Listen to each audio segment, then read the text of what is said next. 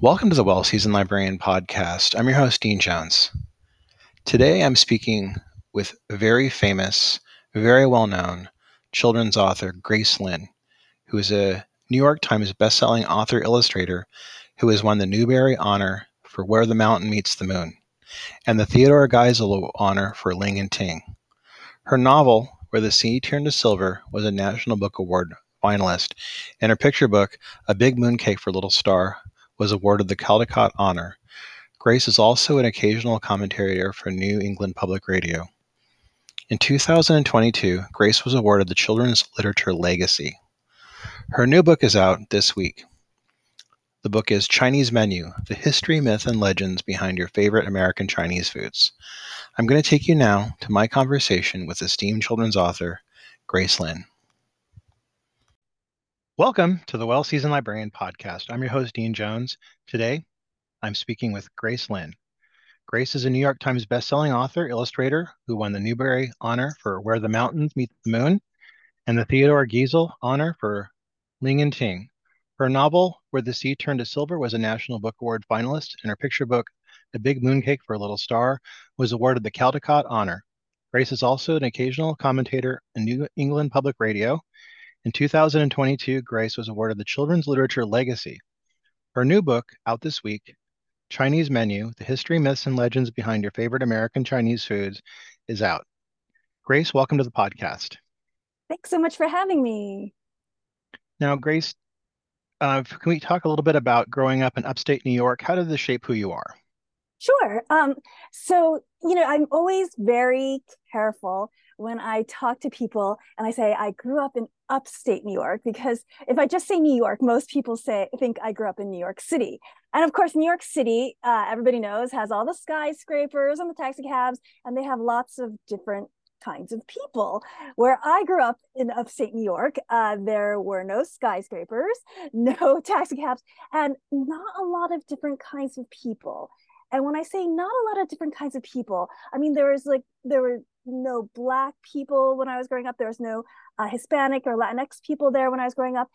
When I was a child, we were pretty much the only Asian family in the area. Oh, wow. I was the only Asian girl in my elementary school, except for my sisters, and so that gave me kind of a very strange sense of identity. I think most of my childhood, probably all the way until I was in college, I really rejected my Asian heritage.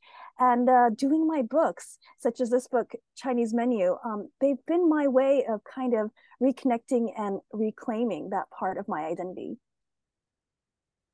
Did you always feel, well, even from a young age, did you always feel that you're going to be an artist and an author? Was this something that you kind of felt was kind of destined to be? Um, you know, in a way, yes. I don't know if I thought of it so much as destiny, but I knew that I loved books, right? Whenever there was a school project, I always made a book. So I remember in fifth grade, we were studying the Vikings, and my good friend Charlotte, she made like a Viking helmet, and my other friend Jill made like a Viking boat. But I made a book about the Vikings because I thought making Nice. books was just so much fun. So I think even at an early age, I knew that I loved books and I wanted to make books. Um, Once I realized that making books could be a job, I realized that's what I wanted to do for a living. So, as a book lover, you went on to win the Newbery Honor and the Caldecott Medal. What was that like for you? And did you ever, in your wildest dreams, think that this could happen?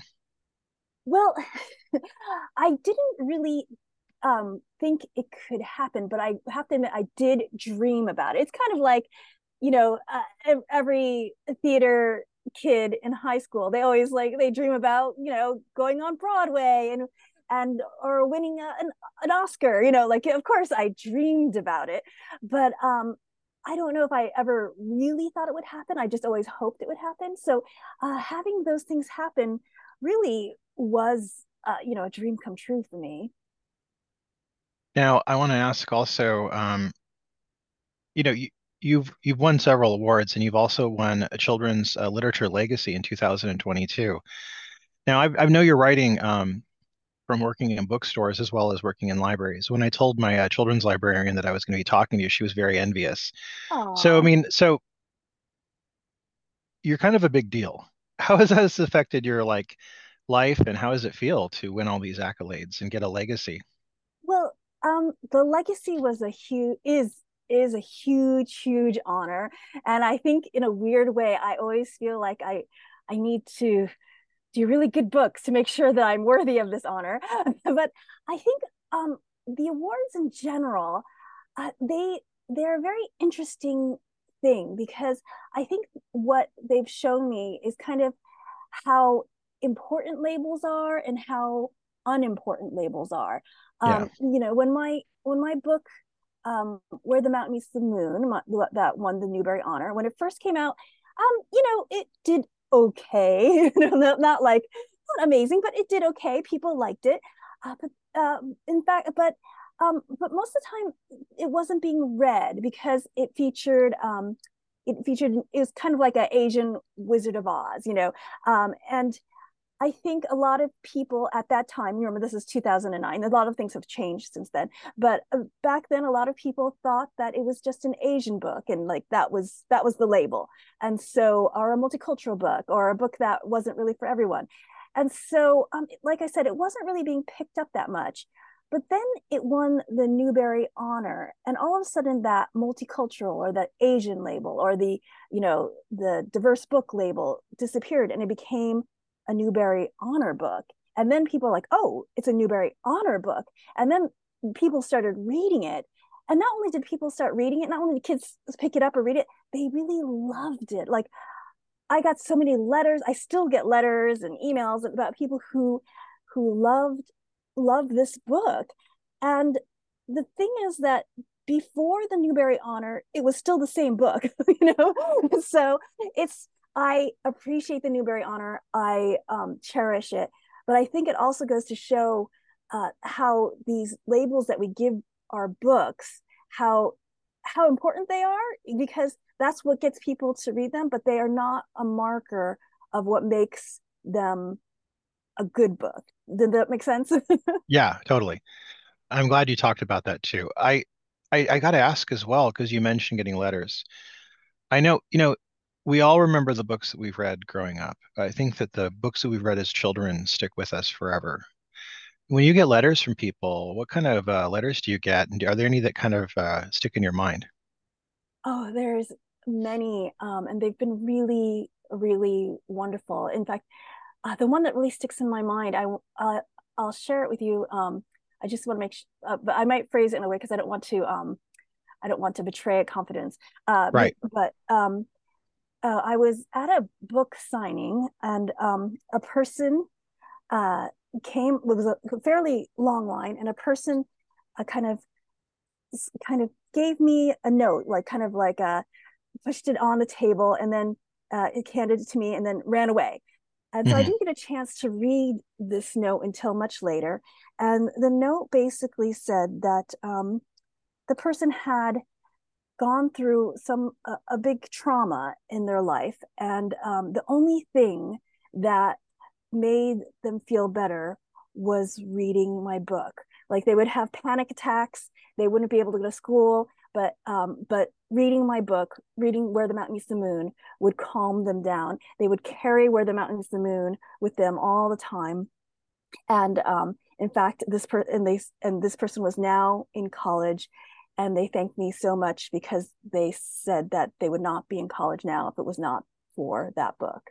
And so Wow. it was a really moving letter. Um, and I it's letters like that, and I that really make me realize how what a gift it is that I can write that I do write and make books for younger people, who, as you said, we all remember the books of our childhood. In some ways, those are the most important books in our lives.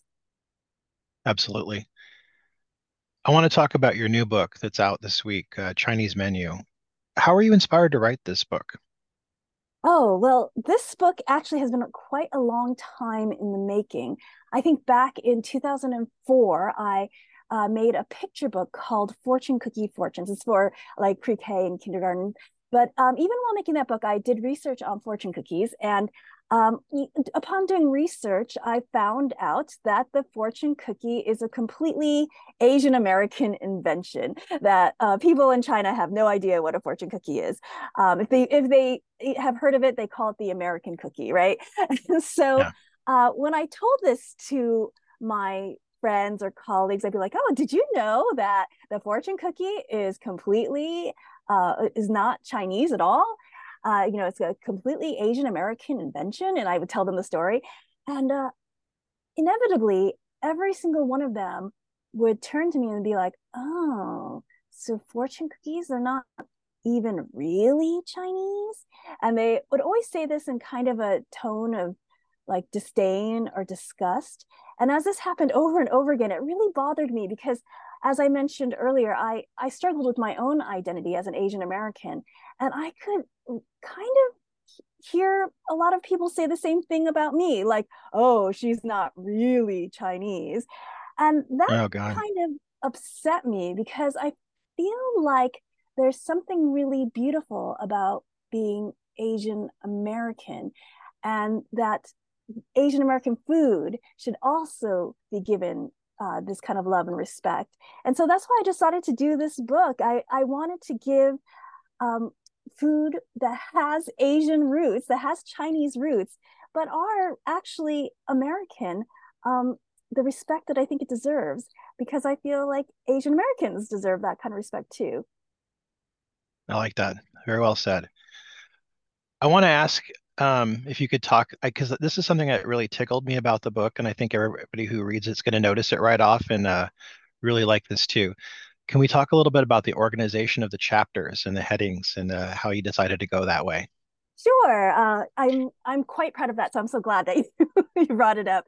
So this book is called Chinese Menu, and it's done that way specifically because it's supposed to feature the food that you would get in a Chinese restaurant. So there is one recipe at the very end, my mother's scallion pancakes, but the rest is really just stories about the foods that you would get at a Chinese restaurant. So the book is divided up just like a Chinese menu. So it starts with like when you first come in, you would get your chopsticks and your tea, and then it would be like appetizers, side orders, chef specials, desserts. So I've divided it just like that for people to read the stories of those sections. So I think it's a really fun way to do it.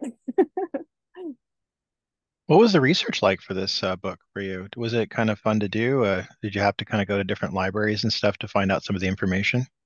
Well, like I said, I've had this idea since 2004, since doing the fortune cookie book. So I think all this time I've been slowly kind of collecting little stories that I heard here and there, like scribbling it down, remembering lots of stories that my father told me, and my other relatives. But when it came down to writing the book, I realized that they classify this kind of book as nonfiction, even though it's legends and myths. And I realized, oh, if they're going to classify this as nonfiction, I better make sure that some of these stories actually have real, like historic kind of roots. They're not just like stories my father made up at the dinner table, right? So, because he has a very big imagination. And so I actually hired a research assistant at Smith College. She was a Chinese studies major. And I gave her the list of the stories that I had, and I asked her, "Can you find me secondary sources for these foods and these stories?" And she did. She was wonderful. I cannot read Chinese, but she could, and so that really helped quite a bit. And in fact, she found stories that I didn't know, and better stories, which I ended up using in the book too. But a lot of the stories that are in the book are kind of amalgamations of two or three different versions of the same story. Those like the story that my father told me, the story that she found, a story English translation that I found, and I tried really hard to keep true to the spirit of the story, but I would take a little bit from each story to kind of hedge my bets, I suppose. I love many of the chapters in the book, and I really enjoyed the way you tackled some of the topics with humor. and you made it very engaging. It wasn't just a like, did you know kind of thing. You really put a lot of heart into it. Can you talk about a few of the things in the book that people will see? Can we briefly just talk about the chopsticks part of it and what you wanted to convey there? Sure. The first thing that you do that is different from a Chinese restaurant, from a typical American restaurant, is the chopsticks, right? That's the first thing that's very different. So I felt like that was an important thing to put in the book. And uh, so I think I start off. There's three or four different stories about chopsticks. There's two stories about the origins of chopsticks, and then there's one story where it talks about how chopsticks are supposed to prevent poisoning. But I think in the very beginning, I give start with a confession about how I do not hold chopsticks correctly. My parents are both immigrants from Taiwan, and we always use chopsticks every day at the dinner table. But they never actually sat down and showed me how to use chopsticks. They just assumed I would just like kind of pick it up through osmosis or something like that. And so while I can eat with chopsticks, I do not hold them correctly, as my sisters like to point out repeatedly. So I start with kind of a confession there. And then I talk about the two different origin stories. One, which is an origin story that talks about Yu the Great, who stopped the great floods of China. And it was because he was working so hard on the dredging system to stop the river from flooding that he invented the chopsticks, because he was in such a rush. He grabbed two sticks to eat with while he was working.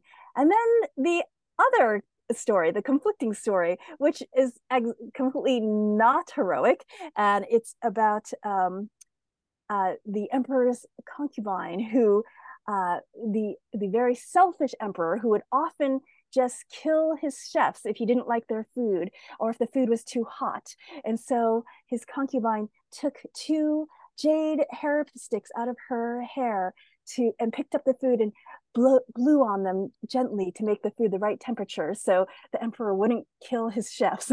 So there these two very different stories, but both interesting ideas of how chopsticks could have been invented. I love how you put a lot of yourself in this book and like your family and your growing up as well. What did your family think of this book? They have not seen the book yet. I've Oh, told wow. them about it, but I have not. I've only had the advanced reading copy of myself. I'm waiting Mhm. for the final copies. I kind of want them to see the finished one before I show them the actual, before they see the book. But I think they're excited. Very good, very good. It must be very exciting to kind of, are you going to be there with them when they see it, or are they going to just get copies in the mail? Probably not. No, my parents now live in Florida, and my sisters are, one's in California, one's in San Francisco. So we're Ah, all spread out now. you're local to me. Very nice. Oh, nice. What are some of your earliest food memories from growing up in upstate New York? Um, you know, it's interesting because I have lots of lovely food memories. Um, but I was talking earlier about how when I was younger, I really kind of did not want to be Asian, and I kind of rejected my heritage. And when I got to college, um, I realized what I was missing. I realized, gosh, I regret not knowing my heritage. And so I decided to try to find my own roots. And when I looked for my own roots, I realized the kind of tenuous roots that I had to my culture was the stories that I read, that my parents told me and that I read when I was younger, the Chinese stories, and the food. The food was really the thing that tied me to my past. And so I always look back at all of the dinners with this very warm nostalgia. I kind of look back at certain, like my tween years when I was really rejecting being Asian. I remember my mom would cook Chinese food, and there's like all these dishes on the table, and I'd be like, and I'd like go and microwave myself a potato and eat like a baked potato instead. And I look back at that and I cringe because that's such a terrible thing when I think about it.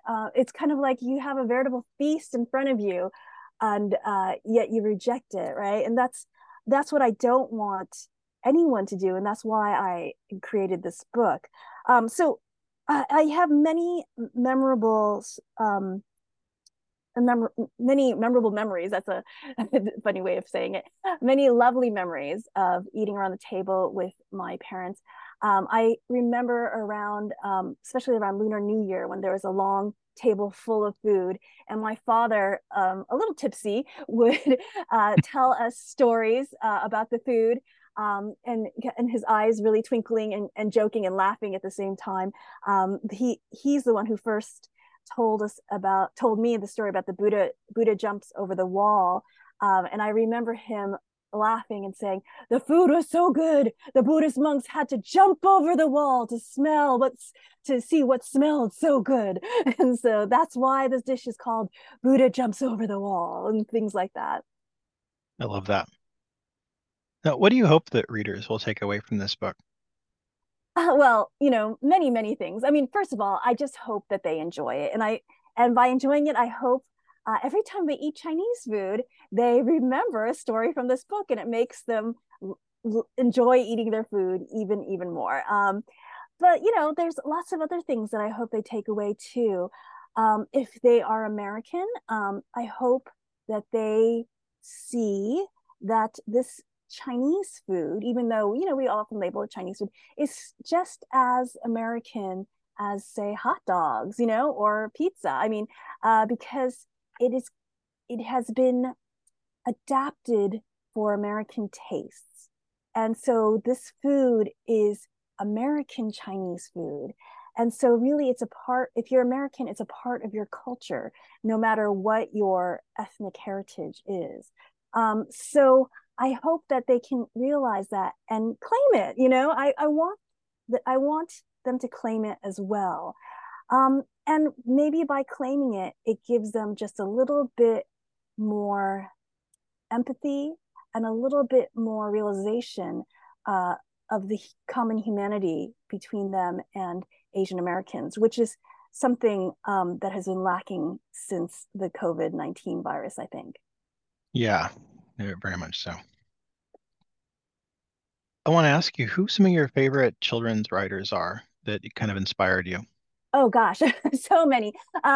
So my growing up, there were not a lot of diverse authors, but I still loved all their books. One of my favorite authors is Natalie Babbitt. She wrote the book Tuck Everlasting. Oh yeah. Yeah, I love her book so much. My favorite book by her is a book called The Search for Delicious, which kind of inspired a little bit of my book Where the Mountain Meets the Moon.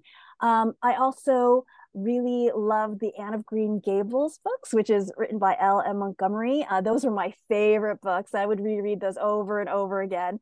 Um, so those are a couple. I like Elizabeth Enright. So those kind of like classic authors I really loved. Nowadays, there's just such a feast of wonderful books out there by so many different kinds of authors and so many different kinds of books, from graphic novels to like novels and verse.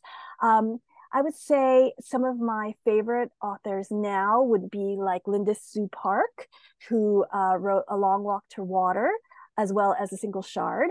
There's uh, there's my I was like, should I just name my good friends who I work Yeah, sure. with? I'll just name all my good friends. Why not? So um, there's Debbie Michiko Florence, who writes the Jasmine Taguchi books. That's an early reader series. There's also my good friend, but also an amazing author, Kate Milford, who writes the Green Glass House series. Another good friend of mine is Jonathan Auxier, who writes the Peter Nimble books. There's also Matali Perkins, who wrote this beautiful new book called Hope in the Valley. That just came out, and I hope people read that. That's so beautiful. These are all the ones I'm naming right now are middle grade, except for Debbie, who writes early readers. I think I've just named mainly middle grade. Kekla Magoon, she writes middle grade too, and also Renee Watson. And I'm trying to think. Oh, Shannon Hale. So I'm just like naming friends at this point. Nothing wrong with that. But my daughter loves Shannon Hale's books. She writes the Princess in Black series. So, and as well as the Real Friends graphic novel series. Your So kids know how famous you are? my daughter my daughter has been a model for she was the model for Little Star, and she's also the model for my most recent picture book, Once Upon a Book, and she's actually in Chinese Menu too, though she's not on the cover. She's the other girl for some of the sections, like the appetizer sections and things like that. So she's been in the book, so she feels a real kind of ownership of them. Yeah. So I don't think she considers me famous. If she does, she considers us famous. Nothing wrong with that. Yes, and nothing is wrong with that at all. When my son was young, I saw Raffi in concert, and I think at some point later in the concert, Raffi stopped and looked out of the audience and said to the parents, he goes, "Look," he goes, "I know I do kids stuff, but I also do other things too." And he played Smoke on the Water. It was really surreal. And I think like what he was saying is like people think of artists that or writers that or anybody who does works with kids, the genre of kids work, they think that's all they do. Do you find people kind of constantly wanting to talk to you about this topic and you'd like to talk about something else? Would you like other people to know that there's other aspects of you that not just kids writing? you know, actually not really. I mean, I think maybe earlier in my career, especially when I was as one of the few Asian American children's book authors and illustrators out there. This was 20 years ago. There's many more now, but at the time there was very few, and I think that I was seen as one of the Asian American authors, and I think that was kind of I saw that as a burden back then, right? And I kind of Yeah. felt like, oh, I don't want to be the one, that has to do this. And but slowly over time, I've kind of seen that burden as a privilege. It's been a real gift. It's kind of like what I was saying earlier about realizing it's a real gift to be able to write for young people. So I don't mind if that's all they see me for. It's my honor, honestly. I wanted to ask you, what's next for you now that this book is out? I'm doing extensive promotion for this book Yeah. because I really hope, I really believe in this book. I really love this book. I actually believe that this might be the very best book that I've done so far.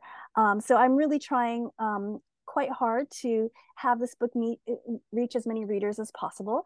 But after that, I will probably make more books. I have a novel that I'm slowly and steadily plugging away at that maybe will come out in 2025, we're hoping.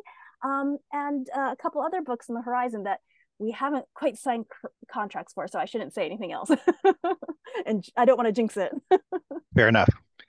Grace, I want to thank you for being on the podcast. I want to mention to the listeners that Chinese Menu is going to be out this week. We're going to have links to purchasing it online in the bio, and you can buy it at all better bookstores. Grace, I want to thank you for being on the podcast. Thank you so much for having me. All right. That was my conversation with award-winning children's author Grace Lin. Her new book, Children's Menu, is out now. We have links in the bio to purchase this book, and you can also buy it at all better bookstores. Next week, we'll be speaking with Chicago chef Paul Faraback, who is the author of the Big Jones Cookbook and the new book, Midwestern Food. Until next week, I'll see you at the library.